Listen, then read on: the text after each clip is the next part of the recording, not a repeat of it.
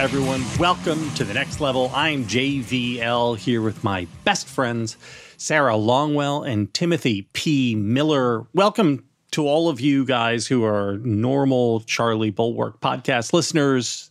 This is a show we do just for members of Bulwark Plus every week, but we are filling your Christmas stocking with it this week while Charlie is out and away. Sarah and Tim, how are you guys?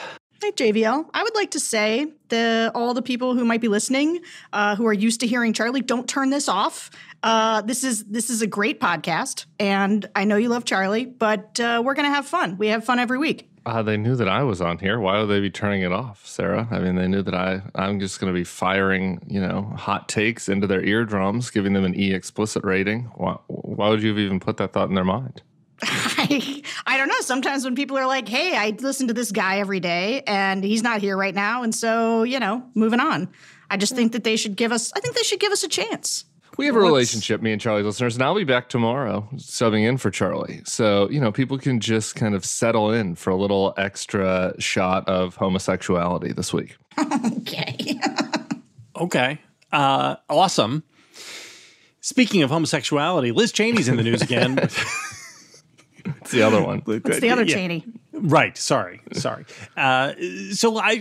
Look, the big news this week is that Liz Cheney, during the Mark Meadows contempt vote over with the January 6th committee, went and read out some text messages that the president's chief of staff received while the insurrection was ongoing on the afternoon of January 6th. And they were amazing.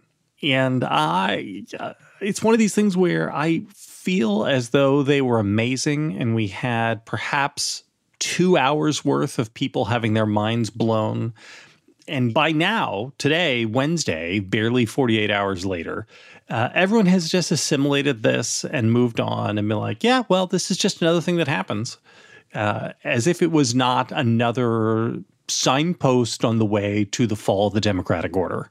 I have so many thoughts on this text messaging situation. Sarah, go. Okay, so first of all, I want to talk about the response to this from the conservative smart set. So the texts come out, and the texts are a bunch of Fox News personalities, Laura Ingraham, Sean Hannity, Brian Kilmeade, and they're all saying things like, Laura Ingram's are actually my favorite because hers was, this is making us all look bad. And right, we've just gone through the Chris Cuomo situation where people demanded his head for being too chummy with an elected official who was his brother. And fair enough, Chris Cuomo had to go. He went. This is a whole bunch of Fox News personalities who clearly just have Mark Meadows on speed dial telling him, you got to get the president to tell these people to stand down. It's making us look bad because we're part of the same team. We're not journalists. We're part of the White House comm strategy. So then the smart conservative set has basically come out and said, well, what do you mean? Why is this bad? Look at them. They're saying that the insurrection is not good and that people should go home. They were trying to help. Standing up for America. They were trying to help. They're great American heroes, I'm sure. The problem is that they went on TV that night, the next day, and for the entire 10 months following, saying this was Antifa false flag, saying that it was no big deal, doing whataboutism about, Black Lives Matter, blaming it on Nancy Pelosi. But the texts show something very specific, which is that they knew how bad it was, and they knew that Trump was the only one who could call them off because this was his people. It's just like when we found out that Donald Trump knew in the early days of COVID that it was really bad. And he told Bob Woodward, hey, this is going to be really bad. It's really serious. At the same time, he was telling the American people, it's not worse than the flu. Go to work. It's not a big deal. These people say the truth in private, and they lie knowingly, purposefully to their viewers in public. And the idea that the Ben Shapiros and the Ari Fleischers would say, well, this doesn't show some grand conspiracy. This shows that they were trying to help, misses the point entirely, willfully so. That's my starting rant. I have to disagree with you, Sarah. I think that, as JVL recommended that Joe Biden consider pardoning the QAnon shaman, I think he should consider bringing Laura and Sean in for some kind of Medal of Freedom type ceremony. I mean, thank God that we have protectors of the democratic order like Laura Ingraham, who are willing to step aside for a moment, take off their journalism hat and speak to the president as a friend, well, to the president's chief of staff, as a friend and a peer, and let them know that they care more about the country and the image of their party than they do about their journalistic responsibilities, and that this is a time that they need to stand in. That's the Ben Shapiro. It's not just the Ben Shapiro and Ari Fleischer position. It's many of the people on the editors podcast over at National Review. It's most of the Republican candidates' position. Is this? There's nothing to see here. They were just trying to help out in a tough situation. I don't see. I don't understand what your problem could possibly be with that. I mean, the problem with this is that which is it? Because if what they were saying was true, if they were concerned citizens speaking out, trying to help, well, Donald Trump didn't take their advice. And so that means he did something bad. And presumably they would have to criticize him in public for it. And so they have to pick, right? I mean, either Donald Trump was doing something bad and they were the heroes, or if everything was fine and Donald Trump didn't do anything fine, then they're propagandists who were saying one thing in private and another in public. And I mean, of course, this is a false choice because nobody ever going to make them. They were hysterical. They just let their emotions get in the way, Jonathan. They were hysterical in the moment. Donald Trump showed his steely resolve. This is why he understood it wasn't is that president big of a deal. And they're not, because he's able to rule with strength. He's able to put down that electoral college with real strength. I don't know, Sarah. These fucking assholes. Just I was going to say, this has been the entire move ever since January 6th. It was as clear as day on the night of January 6th that this is what they were all going to do.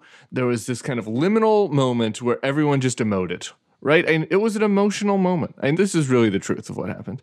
You see the Capitol getting sieged. You don't exactly know what is happening. You hear reports of people dying, right? And believe it or not, somewhere deep in her little Grinchian heart, like Laura Ingraham, has just a little bit of beating blood in there somewhere. And it was beating, and she was also looking out for the self-interest of her party and her cause, but she was emoting. So was Sean, so was Kilmeade, so was Lindsey Graham, so was all of these assholes.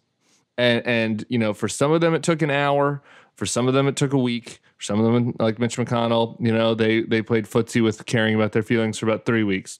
They all acted as anybody who is not, completely, has not been just completely lost into the Trumpian Kool-Aid would react. This is horrible. This is un-American. This needs to stop. This is not who we are. That is how anyone with any amount of humanity left reacted. The problem was once they realized. Yeah. What? Go ahead. No, go ahead. I'm going to disagree, but I want you to finish. The problem is they realized that wasn't possible, right? Like that wasn't sustainable because that they had lost control of not only the people that were storming that building, but all of the Trump supporters out there, all of the people that had been watching their shows, all of the people that had been voting for them. Those folks were in charge now, and they needed to tell those folks a story that maintained Donald Trump as strong leader, that maintained them as the righteous ones, and Antifa and Black Lives Matter as the black hats. And they retconned their whatever explanation they needed from that end point. And Laura did it by the time she went on TV that night. Lindsey Graham did it the day after he got shouted down at an airport. Mitch McConnell did it when he realized he didn't have the votes for impeachment. And now they're all singing from the same hymn book. So it is possible that the moment of, oh gosh, this is so terrible, you have to do something, was based on emotion. It's also possible that it was based on a belief that this would hurt the Republican Party and that this would finally be a bridge too far for voters. And this is another case where Donald Trump knew his voters much better than anybody else around him. He knew it during Grab Them by the Pussy. He knew it during the first impeachment. And he knew it here, that this was not going to hurt him with Republicans, that Republicans were going to be fine with this. And then in a week, Republicans would go from being like, oh gosh, it's kind of bad, to, well, no, it wasn't real, it was false flag, to, you're damn right they did it because they're great patriots and we need more of it. And he was right and they were wrong. And it's, the Republican elites, the people in Conservatism Inc., they have been wrong about their voters every minute of every day since Donald Trump showed up on the scene. I guess just really quick, and then starting it up, and I don't know that those two things are mutually exclusive, right? I mean, you can have an emotional reaction that says this is bad, and then, oh shit, this is bad for us, right? Like those things kind of go hand in hand, right? Like I guess my point is, if Laura or Kilmeade and these assholes look at what's happening and they say, God, I think this is bad, right? Then they assume that means that the people that are watching them all are having that same reaction that they are, and that informs their strategic choice. We have to do something about this to help the president, right? So I agree with you on the on the fact that Trump knew the voters better than they did, but I think on what was the impetus for their reaction, I think it was related to just that, visceral feeling that they had that day. Maybe I'm wrong. One of the things that I'm hung up on is we grew up as young conservatives, and one of the things that we were steeped in was the liberal bias in the media. And if you knew a lot about conservative policy, or you were engaged in those debates and you'd listen to a story on NPR about something, you would sit there and be like, well, that's not right. That's not the correct way to frame that issue or whatever. And so I was certainly, the bias in the media was something that I focused on. And somehow, though, Fox News, the entire primetime lineup is texting the chief of staff using the phrase us. Like, one of the things that I tweeted this, but like, Fox News is going to have no trouble at all weathering this particular scandal. For any other news station, it would be catastrophic because the expectations of them, the reason Chris Cuomo gets fired is the expectations is that they have an obligation. And there is an entire media ecosystem, people have built their careers in conservative media banging on about left-wing bias in our media. And it's not that there's not some truth to that. It's that the response of Fox News is so wildly disproportionate to the point where what they do is not news at all. It is constructions of alternate realities. And what the texts show is that they knew in that moment how bad it was. And like 6 hours, it's just like the vaccines.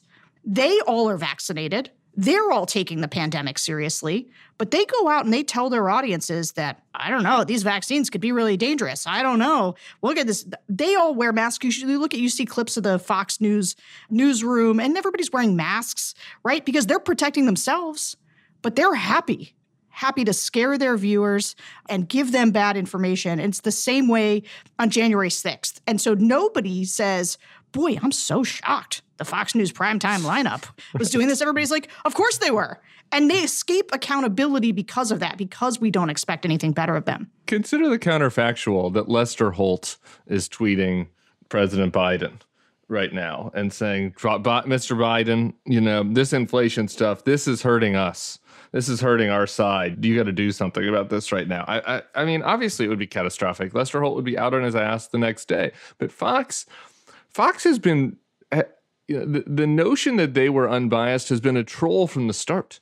I mean, The whole fair and balanced tagline, some of the viewers, some of the rubes might have taken it seriously, but a lot of the viewers knew it was a joke, right? It was a troll of the other side. It was saying, you guys the other side isn't balanced either, so we're just going to do this, fair and balanced news.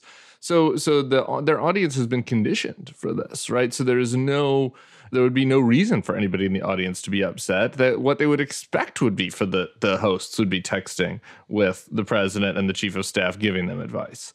So I think that is the key difference here. It was one thing I disagreed with, JVL, of your newsletter yesterday. You were like, real journalists, we're not having lunch with the people that we cover and giving them advice.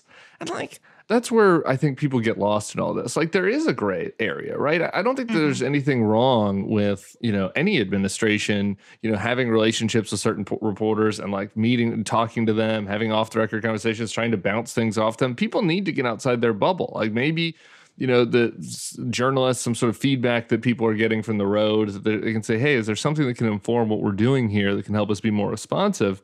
Having relationships isn't the problem. The problem is when you cross these lines that we set for as far as journalistic ethics are concerned, from having those relationships, in order to try to inform how you're governing and how you're responding to the media, to turning that into the reporter actually becomes the strategic advisor. The reporter becomes the communications consultant. But there's a real counterfactual to this, right? So Jake Sherman also texted Mark Meadows, right? And he said, you got to do something. Right? I can't remember exactly what his text was, but it was, we're scared to do something. He had the chief of staff's phone number, probably because he's a source, right? So all of the idea that they would just have the number and would reach out in a catastrophic situation and say, you've got to help us, like it's really bad in here. That's not the part that's bad. And this is why you get the Ben Shapiro's and the Ari Fleischer saying, see, they were just trying to tamp down the situation. Isn't that good? The thing is that Jake Sherman didn't go on for 10 months to obfuscate what about and lie about January 6th, at least not to my knowledge. And he also didn't say, this is making us look bad, right? Yeah. Like the stuff from Laura and from the Fox guys is about, our team's going to get hurt by this, and is a we're on the same boat. Jake Sherman is like, I got your number and things are going haywire. And like, I bet Jake Sherman's not the only person. I didn't love that Jake didn't share those texts. I got to tell you, I saw that Jake Sherman thing yesterday and I thought to myself, this is a real serious breach. I thought it was bad that he didn't tell people earlier, right? Should have been the next morning. Yeah, Like the thing he should have written the next morning. Like if you're going to say, look, I was in a burning building, we were. That's fine. I still think it's special pleading. It's asking for favors. That is asking the chief of staff to do a favor for you. And I don't like it. I think it's bad. I don't like any of this. And all these, and look, this is me railing against 200 years of American journalism. Wait a minute. They were inside. They were trying to communicate how bad the situation. So this is the difference. Like Laura and those guys were presumably watching it on TV, right? Jake Sherman was in the Capitol being attacked. And so I don't know about special pleading so much as telling people who were outside how bad it was getting inside and that they had to do something about it. Yeah, I agree with Sarah. I don't think it was special pleading. People are humans. Like I'm not. The doors are getting barged down and nothing is happening. You're like, what the fuck, White House? Like, what in the fuck? I don't like it. I think that's totally a reasonable thing to send. The problem is they didn't do anything. You didn't respond. They didn't respond for 5 hours. So then it's your obligation to say, hey, by the way, in case there was any doubt, that the highest levels of the White House, they knew how bad it was. I know that because I was texting them, and they didn't do anything for 4 hours. And I haven't watched all the tapes of Jake on MSNBC. I'm sure he kind of implied that at various points, but that should have been in the punch bowl the next morning, and that makes me uncomfortable. I totally all of this stuff. Anytime you see some journalist sitting down and glad handing with a politician they nominally cover, I always think it's bad. I've never liked any of this stuff. I've never liked the idea of like going out to drinks unless you're treating them as a source and using them as a source. The idea that it is a social call with politicians, but again, this is, and I don't like it. Build relationships. So this is now we're getting into this Twitter zone of people who are like Maggie Haberman and these are access journalists, and it's like, well, that's, part of that is the price of doing business, and it's not always pretty, but you have to be able to get information. You have to build relationships to build trust to get information. So anyway, but this is, so here's my question to you guys. So we have these asymmetrical standards, which almost feels like an understatement of a word at this point. Asymmetrical. It's like non-standard. The glass half full version of this would be yes. But the mainstream media's standards are ultimately a source of strength for it. And the conservative media's lack of standards are ultimately a weakness for it. Would you agree that that is true? Because I do not. No, it's the opposite. It's the reverse. So will you unpack that a little bit, Sarah? Because I agree, but I'm not sure why I agree. Well, for the reasons I stated before, the idea that nobody is sitting around thinking that Fox is the phrase is soft bigotry of low expectations, but the bigotry is not the right word here. It's like the no consequences of low expectations. Because when you just don't think, when everybody says, well, of course that's how Fox was reacting, then it's the same way with Republican politicians, right? The idea that we have stopped expecting them to do the right thing lets them off the hook for ever not doing the right thing. There's no accountability then, right? There's only accountability when there are standards. And so this is how Fox News evades accountability. But I just want to make one other point, which is— Can I just talk on this point, though? Okay. Because I just like— I think that there's a little bit of mainstream media accountability for this. And I think that they found themselves in this sour spot. And because— JVL, I do think that it would potentially be a strength for the mainstream media to have standards and for Fox to have no standards if the mainstream media was widely accepted to have, to be credible, right? Like if 80% of the country thought that the mainstream media was credible and 20% thought that, they were biased or whatever, and they just trusted their fake news on Fox, that would be a source of strength to the mainstream media. But that's not where we are. We're at 50-50, maybe even lower. And so I think that over time, there has to be a little bit of accountability here for the fact that people in the mainstream media, there was a truth to what you were saying earlier, Sarah, about how there was some liberal bias in the mainstream media. It was a cultural bias. It was a friendliness with Democratic politicians in a way they didn't have with Republican politicians. There are also some other biases. There are, recency bias and corporate bias. And so it's not just a pure Democratic Party bias, but there was a real liberal bias. And they pretended that it wasn't there for the longest time, right? And so I hear a lot from my Republican friends. They say, well, the mask came off during the Trump era. And in some ways, the mask needed to come off because in order to be honest, you needed to speak truth about what Donald Trump was doing. But because there was that lack of trust going into it, people thought, oh, you were just kind of pulling your punches the whole time before this. And this is what you really thought. You're hostile to us. You're hostile to our party. I think there are elements of that's fair. There are elements that are unfair. But the problem is now, when you look at the asymmetry, you have the one side on Fox that is openly partisan and doesn't give a rat's ass and has no accountability. And then you have the other side that is like, let's just be honest, kind of partisan. And maybe they should be because of, the other party is an anti-democratic party. But then, pretending like, there's an inauthenticity, like, pretending like they're being fair. And so, I don't exactly know how to fix that. But I think that like in some ways, the mainstream guys made their own bed by not being just a little bit more transparent about where they're coming from. Because the big criticism we're having of Fox right now is that they weren't being transparent, right? I think that there was an element of that, not nearly to the same degree in kind of the pre-Trump era mainstream media that like got them to this point. Am I sounding like Molly Hemingway now? No, I think, but that's not the main criticism of the Fox. JBL says yes. Well, okay, no, but that's not the main criticism of the Fox guys. I mean, it's not my main criticism. The main criticism is not the clubby chumminess. The main criticism is that they knew how bad it was. They knew that Donald Trump was the instigator, and then they lied about it for the next 10 months. They lied about it hours later. Right. And they spun and they deceived to distract people from the thing that they knew to be true. What the texts prove is that they knew the opposite was true of what they went on and told their viewers. A little bit, but that's okay. Like that's neither here nor there. Yeah, you wanted to go, Sarah. Go.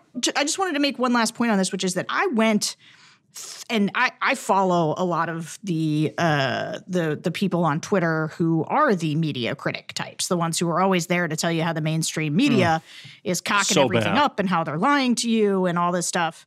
The media types, and I took a long spin through all my faves. Red Steez? Did you go visit Red Steez? I sure did. And you know what people were tweeting about? Either nothing, either it had been hours and hours and hours since they tweeted, and they weren't going to say anything, or I'm gesticulating wildly and like knocked over my water bottle. I get so wound up, I'm like sweating. Either they said that or they were tweeting about like totally different things like inflation. And look, it's not like everyone has to have exactly the same conversation, but the strategic silence that people do when there's a flare up around the awfulness of January 6th or something else with Trump where like there's just no getting around it. I haven't seen it. Have you? Have you seen anybody sort of just tacitly say, well, I think this is a weird thing for Fox News to be doing? They're all saying it's good. That's the point. Yeah, they're all saying it's good. Thank God. That Lord, I mean, that's what we were making fun of at the top, right? It's galling. They're all saying it's good. And you can just imagine the just sort of, how hot and bothered and engorged they would be getting if this was Lester Holt, right? I mean, you can just imagine. And so that is where the imbalance comes in. I don't know what the solution to that is. I mean, these guys are fucking hacks. Also, last night, I went and watched Laura and Hannity last night because they were going to address the texts. And it was wild. It was all like, well, this is just because people hate Trump. They hate Trump. They hate Trump. They don't want Trump to hold elected office ever again. Fact check, true. He should not be able to hold elected office again because of these things. But then it was just like these screeds about Liz Cheney, Adam Kinzinger, and the Never Trumpers. Bill Kristol even got a shout out from Laura Ingraham. Like randomly she starts talking about how Liz Cheney and Adam Kinzinger are going to go, that their only future is to become MSNBC contributors, just like Bill Kristol, which he's not, but whatever. Well, the Jews are out to get him. I think we knew that was. I didn't think we knew we were going to end there. I think it was more like this is all the Never Trumpers' faults. Is where we found ourselves. I just watched one clip of it. I didn't punish myself like you, but I liked how Sean was whining. Poor Sean was whining about how he can't email anymore and he just can't text. I can't be complicit in any more coups because people are going to check in and get FOIA'd, and it's just so hard. And Laura's over there going like, Sean, bro. Let's not go there. Hannity just has a little bit a higher valence on his victim status. Wait, on that point, so what he did is he went on and he was like, is there no privacy anymore? Are we just to expect that there's no privacy? I believe in privacy. And then like 30 seconds later, it didn't even take him like a beat where he was like, I want to see all the Cheney family texts. Turn them over to me. I want to know when they pardoned Scooter, when they were, getting Donald Trump to pardon Scooter Libby. I want to see their text messages. And I was like, bro, you have spent the last, I don't know, like year. I bet you dedicated 1,000 hours to Hunter Biden's laptop and to making that stuff available. But you're going to spend your whole show whining that somebody sees your text messages. If only he had gotten Tucker's kid into Georgetown, maybe the Fox people would have let off him. Maybe he would have had a better right to privacy had he done that. Before we move off this topic, because we're running very long here, very, very long, I just want to say something briefly about Fox. So there are people on the left, the same people for the most part, who believe that Trumpism is simply the logical conclusion of conservatism, that this is where it was always heading, who are saying like, well, this is what Fox always was. Not true. Fox was not always a good journalistic outfit, but it was not always propaganda. And it is not a coincidence that as the Republican Party became authoritarian, Fox News went from being an ideological troll job to a propaganda network, because these things go hand in hand. Everywhere you have ever seen authoritarianism spring up, there is some form of party-controlled or state-controlled media that happens around it, because authoritarians need propaganda outlets. That is part of the playbook. And this, again, I just don't think it's accident. I have to reject this. I mean, I think that there was... I guess that they did a better job faking it in the past, I guess is what I would say. That there was a real attempt to try to fake it, for credibility's sake, and that during the Trump era, they lost caring about that. I think that was really the main difference. That's an important difference. Because, I mean, Glenn Beck, that's an important difference, all that sort of stuff. Yeah, I mean, okay, sure, I guess. In some ways, similar. In some ways, it could be. Yeah. Anyway, I think there in some ways that they paved the way for getting here by being effective and totally true. And being Don't disagree with that inauthentic at all. and kind of pretend. Yeah. News item from the Houston Chronicle today. Can I just read you guys 3 paragraphs because it's amazing? A Harris County grand jury on Tuesday indicted former Houston police captain Mark Aguirre on an assault charge. The former Pistons small forward? No, different Mark Aguirre. That's a sports ball thing, Sarah. He was accused of running a man off the road and pointing a gun to his head because he thought that he was committing voter fraud in the run-up to the 2020 election. Hold on, here we go. Prosecutors allege Aguirre slammed into the back of an air conditioning repairman's truck at about 5:30 a.m. on October 19th of last year. He pulled a gun, forced the repairman to the ground, and put a knee on his back. He ordered another person to search the truck. A police officer happened upon the scene shortly after. Aguirre, who was fired by the police department in 2003, would later tell investigators that he was conducting a, quote, citizen's investigation into an alleged ballot harvesting scheme he thought was orchestrated by local Democrats. He told police that they would find hundreds of thousands of ballots in the repairman's truck. They found only air conditioning parts and tools. Aguirre said that he had been following the repairman for 4 days. But here's where we get to the best part of all of this. Is it, just really quick, is it possible that this person is so advanced in his voter fraud that he took the ballots and made them into air conditioning repair equipment, right? And so the hoses are actually made of defrauded ballots, fraudulent ballots. Aguirre, a licensed private investigator at the time, was hired to investigate fraud claims and paid about $266,000 by the Liberty Center for God and Country, meaning that there were conservative groups out there dropping close to 300 G's on private investigators to follow citizens around. What the fuck is this? This is crazy town. And all of this, I stumbled on this because I was investigating an incident in the Villages, the place for sex-addicted retirees down in Florida, where they were very, very upset. The Stop the Steal movement, very strong in the Villages. And they uncovered some voter fraud in the Villages. And they, in fact, arrested 3 residents of the Villages for committing voter fraud. All 3 of them voter frauding, trying to vote for Donald Trump twice. Oops. Oopsie. This is the time where we should shout out a Bulwark Plus fan and reporter at the Salt Lake Tribune, Brian Schott, who wrote a similar story recently. Well, there were no guns drawn in his story, but that was about the Utah Voter Verification Project. You see this? The UVVP.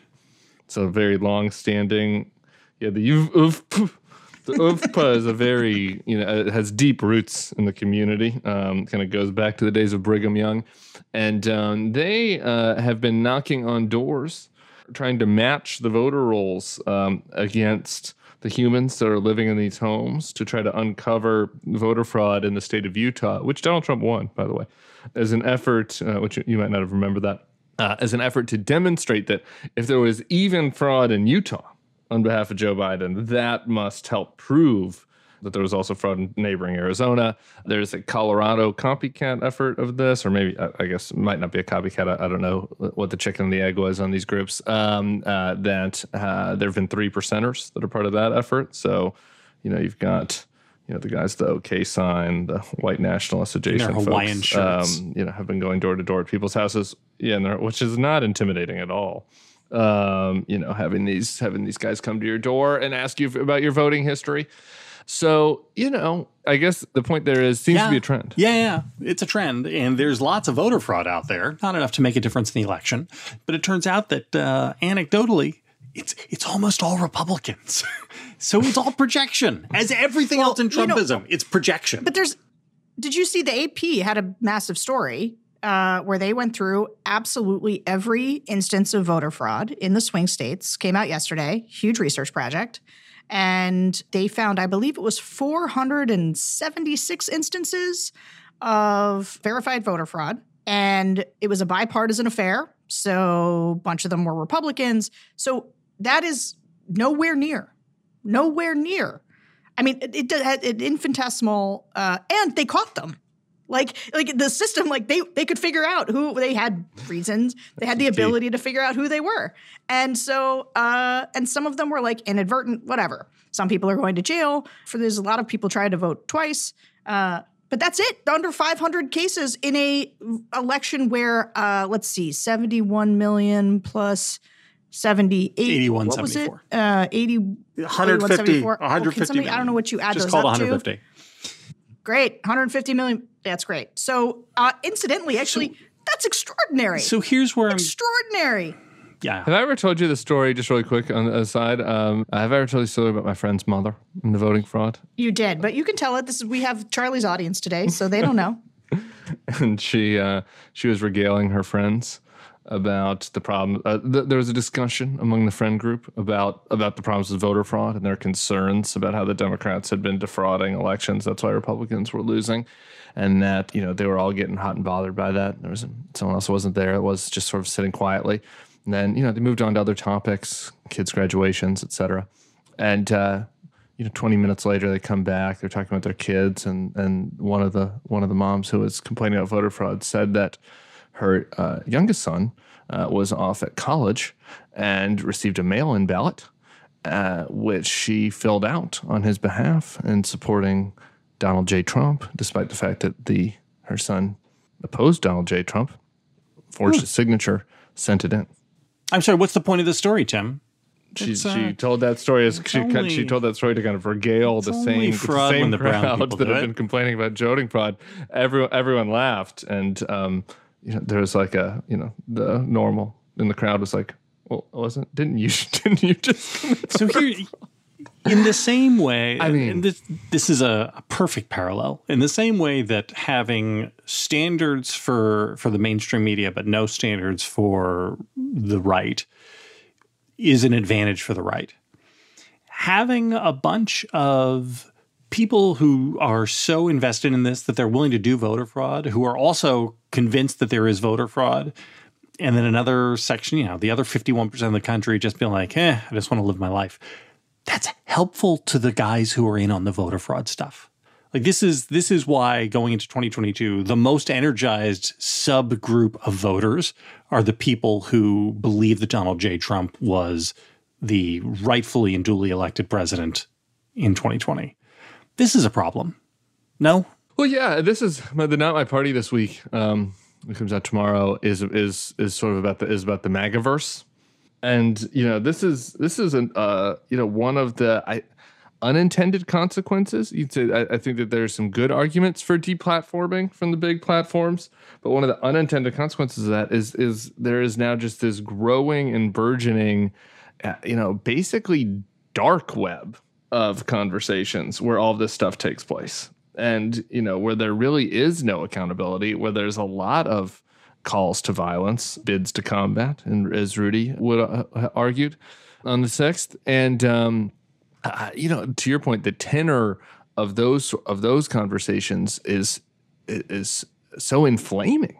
And so not only is that going to help, the folks in 2020 who are willing to pander to these people's delusions, but also on the danger side. I mean, there's a direct line between that and, the guy, well, I guess the guy in Houston doing the citizen's arrest, there's a direct line between the billionaire donor who was funding that. But in a lot of these other cases, there's a direct line between like the information ecosystem these people are living in and, these sort of deranged actions that follow for that. Because if you have, particularly with people with tenuous mental health, if you keep being told that the country is being stolen from you, why wouldn't somebody act on that? And it's not just tenuous mental health. I mean, why did people storm the Capitol? Because they genuinely believed what these guys were saying about the election being stolen, and they viewed themselves as patriots, right? As doing a necessary job.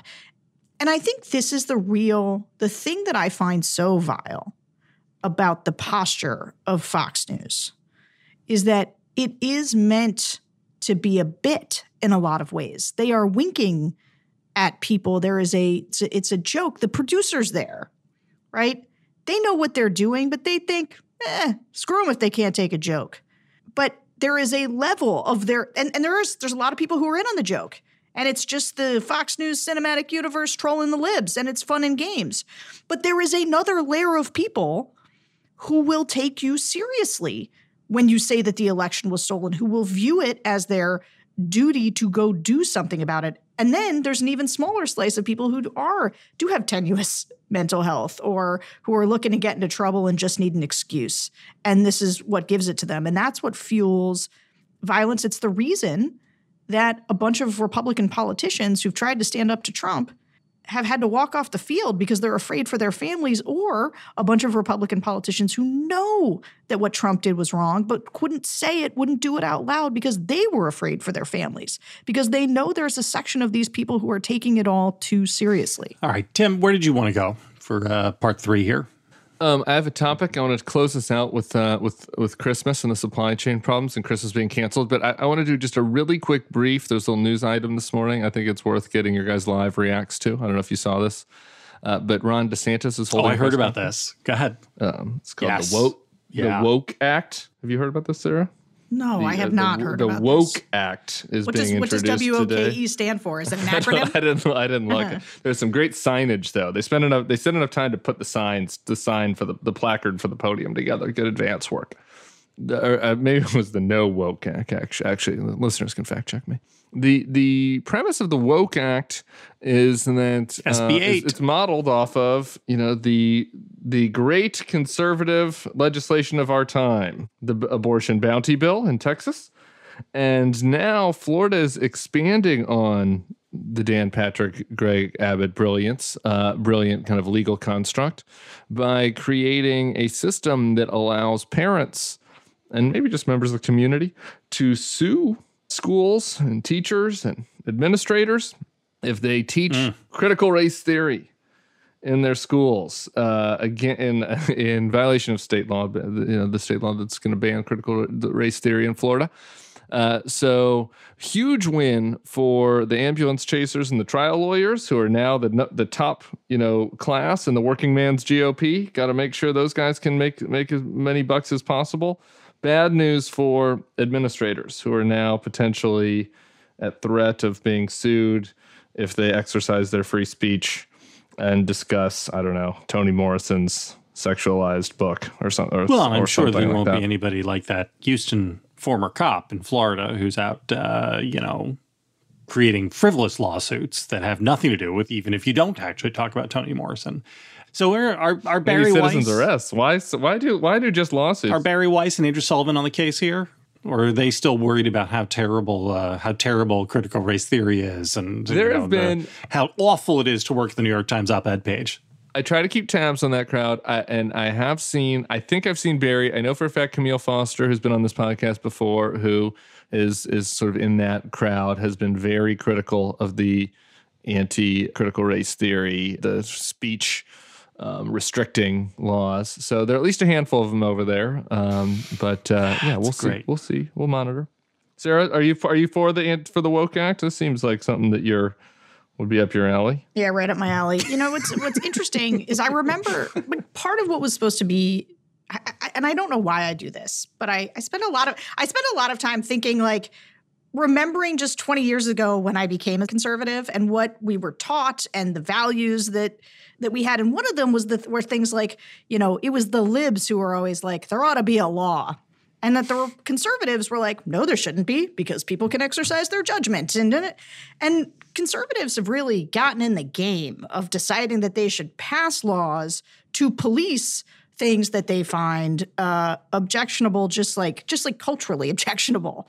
And it couldn't be further from everything we learned about what it meant to be a conservative. Like, this is why when people say this is the natural extension of conservatism, I'm always like, that is not. It is like the total opposite of everything that drew me to this in the first place. It's like a funhouse mirror deal. It's not some logical extension. I sat in a banquet room, and then we're going to move to our final topic. I sat in a banquet room in 2004. Everyone was wearing frumpy suits.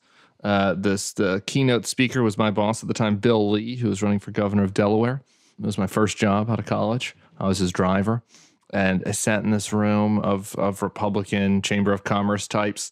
And the entire speech he gave, it was about tort reform and frivolous lawsuits, and how we kind of Love take that it to stuff. the left. Love it.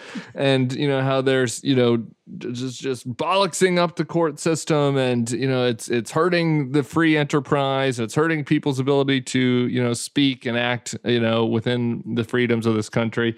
And now, like the party that, these nerds that were giving a standing ovation, not quite Trump level, but a raucous, luncheon style kind of golf clap level ovation to tort reform, are now completely on board with vigilante lawsuits against people who want to teach about slavery or, get abortions. Tim, before you close us out with happy talk about how great everything is, I do want to say that for all of our lives, it basically didn't matter what state you lived in. Some states had higher taxes than other states. That was about the biggest difference, right? Otherwise, state's a state.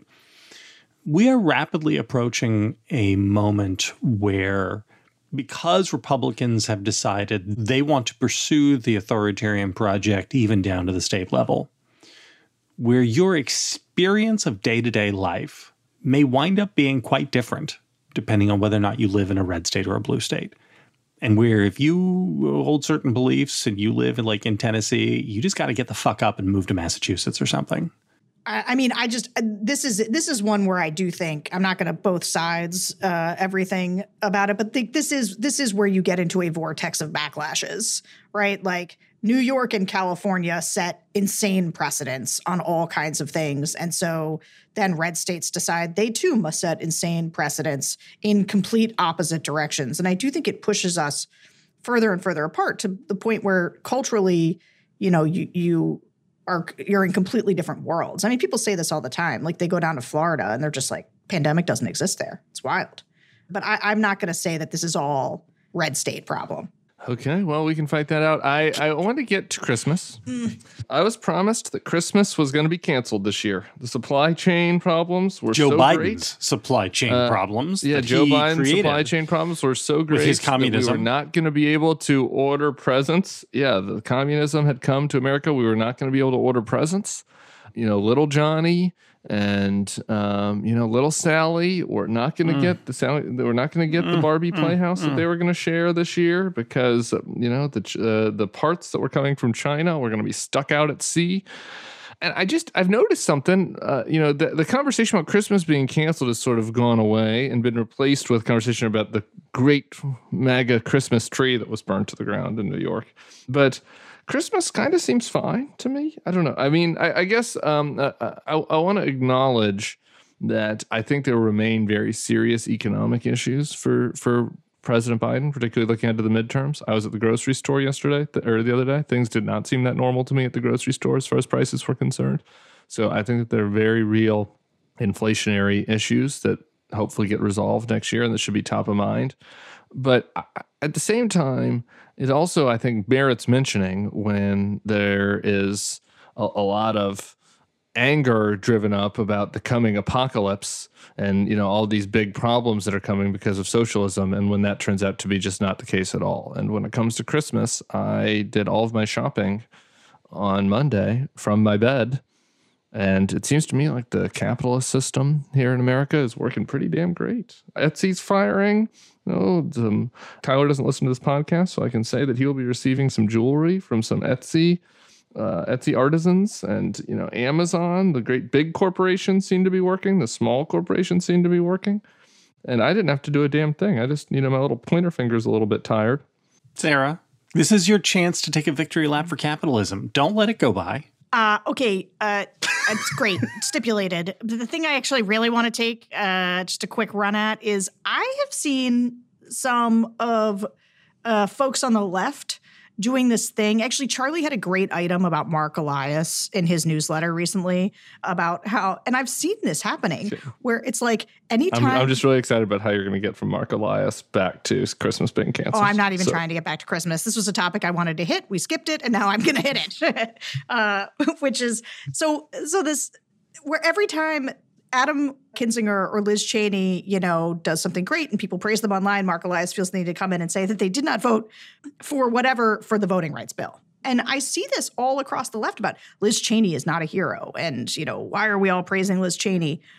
I mean, I don't know if anybody's noticed, but I'm pretty sure she's single-handedly saving democracy right now.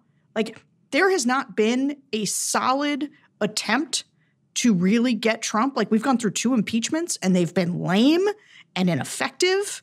And Liz Cheney is just saying, screw it all. And she's being diligent. She's being an adult. She's being clear. She is creating new news around January 6th when people were done with it. And I am here for what Liz Cheney is doing. And I think that people who get caught up in the idea that they do not vote for whatever preferred progressive policy, and I'm for the voting rights bill. I am for the new Manchin compromise. But the fact that they're not, for whatever technical reason they have, does not mean they're not doing the heavy lifting for democracy right now. And new from the Bulwark, coming out just in time for this Christmas, is we have the Liz Cheney figurines that we're going to be offering that have a little Bulwark logo on the back of her pantsuit. They'll be going for $59.99. You get a free Bulwark Plus subscription when you buy one, and if you order today, thanks to the supply chain issues getting resolved, you'll be able to send them anywhere in the contiguous 48. I don't think it'll make it to Alaska in time.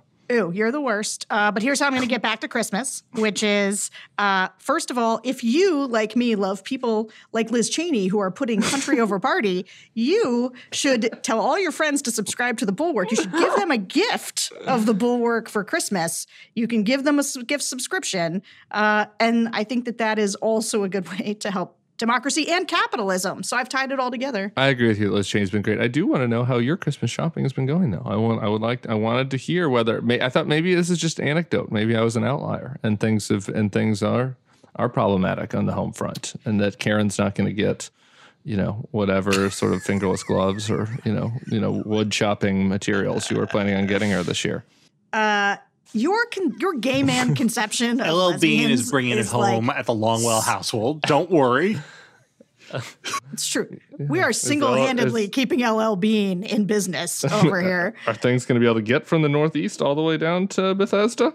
I hope there's not supply chain issues because I am starting You've not ordered Christmas I'm starting to note that it's getting perilously close to Christmas and that I may have a thing or two I still need to procure for all of the people in my life. Stocks were shelved at the Home Depot. I was there yesterday. I think that you'll be just fine if you want to get her a shovel or...